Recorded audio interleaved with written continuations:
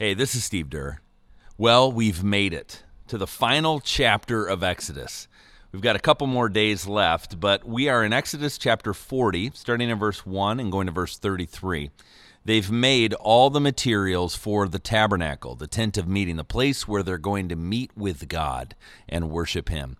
Now all they got to do is set that tent up and get ready to worship. So let's hear what's going on here. Exodus 40, starting in verse 1, going to verse 33.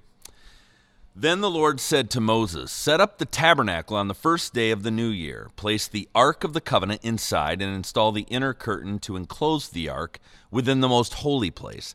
Then bring in the table and arrange the utensils on it, and bring in the lampstand and set up the lamps. Place the gold incense altar in front of the Ark of the Covenant, then hang the curtain at the entrance of the tabernacle. Place the altar of burnt offering in front of the tabernacle entrance. Set the wash basin between the tabernacle and the altar, and fill it with water. Then set up the courtyard around the outside of the tent, and hang the curtain for the courtyard entrance. Take the anointing oil and anoint the tabernacle and all its furnishings to consecrate them and make them holy.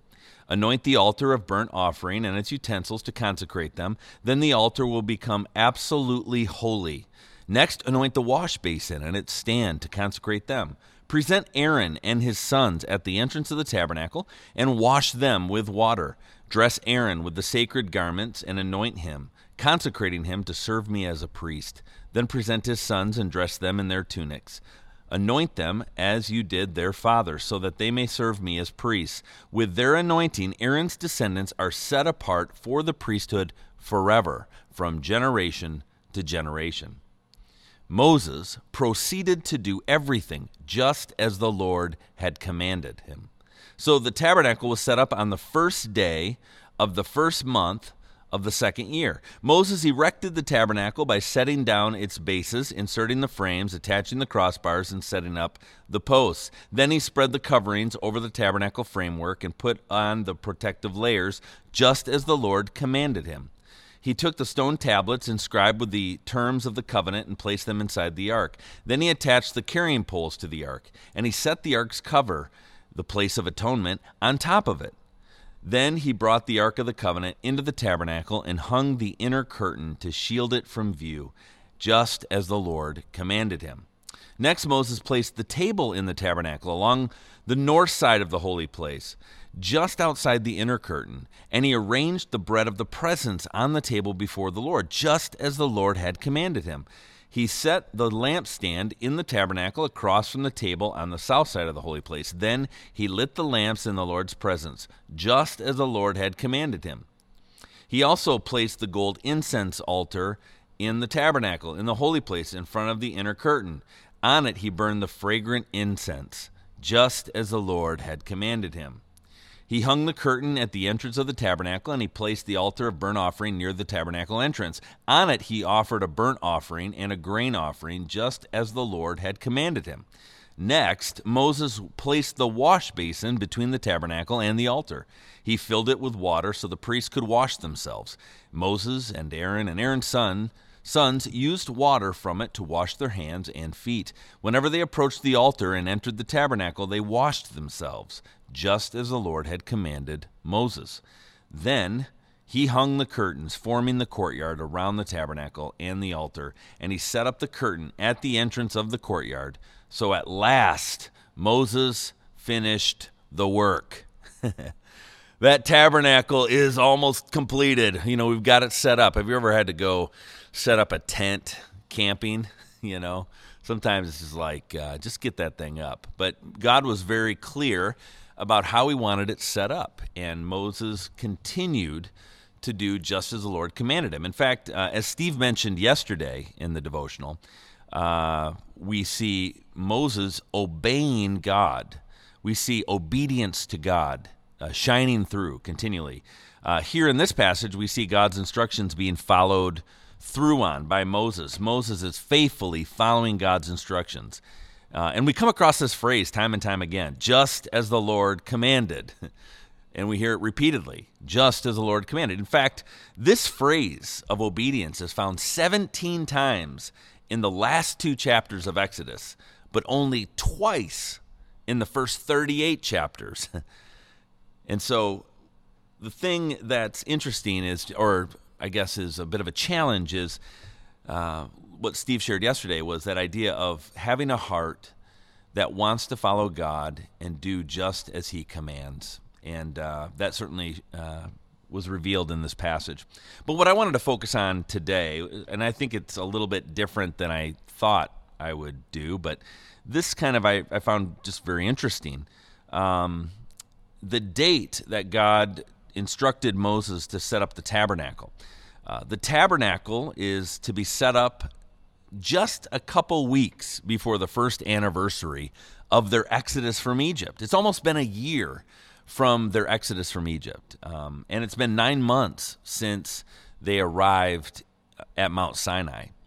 And so God here is telling Moses to set up the tabernacle on the first day of the first month in the second year since leaving Egypt.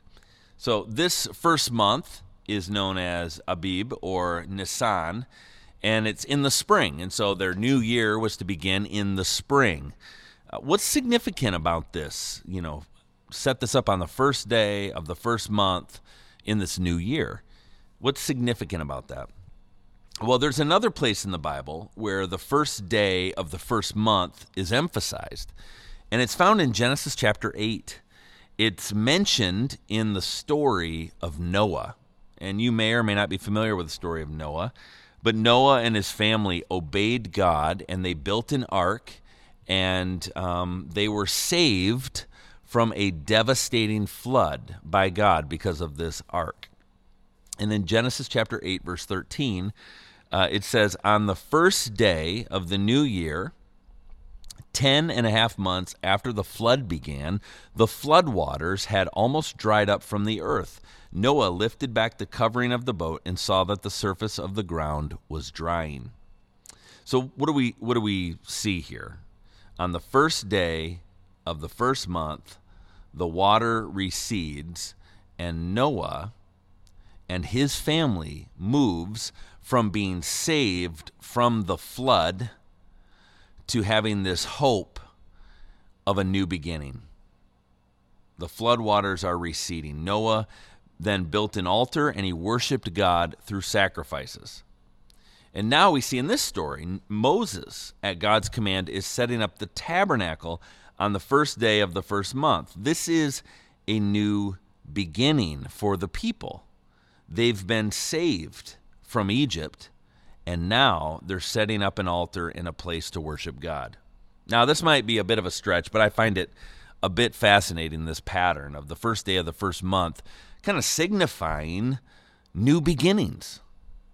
From salvation, being saved, to now this new lifestyle of following after God and worshiping God and a new life, a new beginning with Him. Because God is in the business of bringing about new beginnings, of not only saving us from sin, from death, from darkness, but like Noah, like Israel, God saves us not just from sin and death, but for life with Him, for His purposes, for becoming more like Him.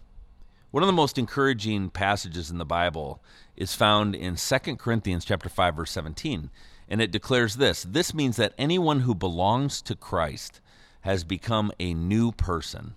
The old life is gone, a new life has begun. I love that promise, that hopeful vision of what our life looks like when we are with Christ, with Jesus. So God gives a new beginning thanks to Jesus. So imagine now being the people of Israel, seeing that the tabernacle is finally being assembled. In the midst of their salvation, they had complained, they had rebelled, they had been unfaithful, they were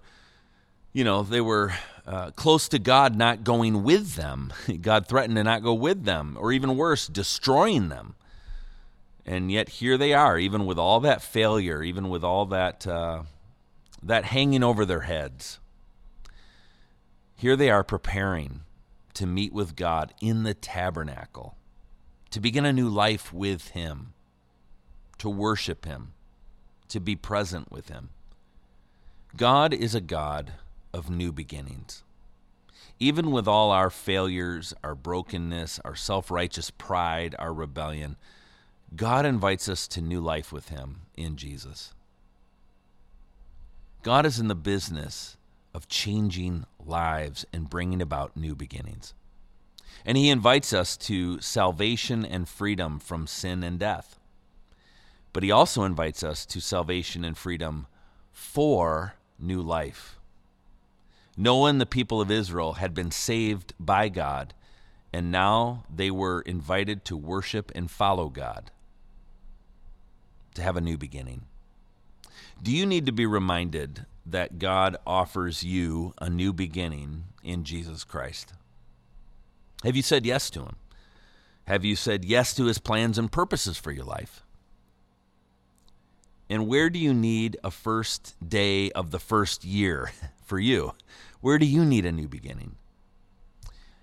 I encourage you to say it out loud, to admit it, to honestly bring it out, to share with God your feelings, your concerns, your frustrations, your hopes, your desires for new life. And maybe it's just even saying to God, God, I need a new beginning, and I don't even know if I can trust myself to describe what that's supposed to be, so I'm just going to ask you to bring that new beginning that you want for me and through me. And then maybe it's after sharing these things honestly with God, looking for the next thing God has for you to do, and like Moses and like Noah, choosing to go his way. And so what is God saying to you today? And what will be your response? Let's pray together. And before I do, let me read Colossians chapter 2, verse 6 and 7. It's kind of a pre-prayer. It says this, and now, just as you accepted Christ Jesus as your Lord, as your King, you must continue to follow him. Let's pray. God, help us to not only say yes to you for salvation. First of all, thank you. Thank you for saving us. Thank you for rescuing us. Thank you for offering us forgiveness and new life with you. And so help us to not just stop there. Help us to say yes to your salvation, but also, God, help us to say yes to your purposes that you want to do in and through our lives. God, may the same Spirit and the same power that saved us now lead us and change us and bring a new beginning. In Jesus' name, amen. Have a great day.